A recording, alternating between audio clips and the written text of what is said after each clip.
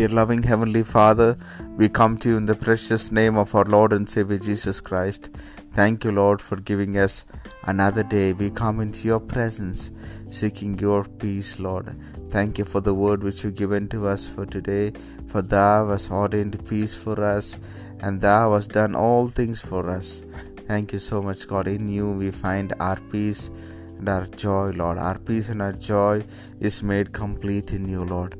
Yes, Lord, help us, Lord, to hold on to you, Lord. May we remain in the center of your will, Lord.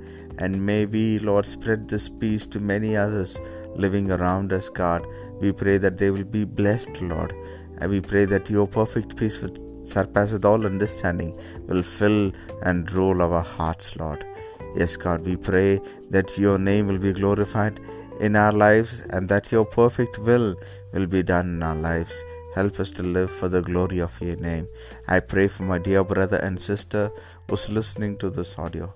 Bless them, Lord. Be with them, protect them, keep them safe from all harms and dangers, Lord. May your glorious name, may your holy name, and may your marvelous name be exalted, Lord.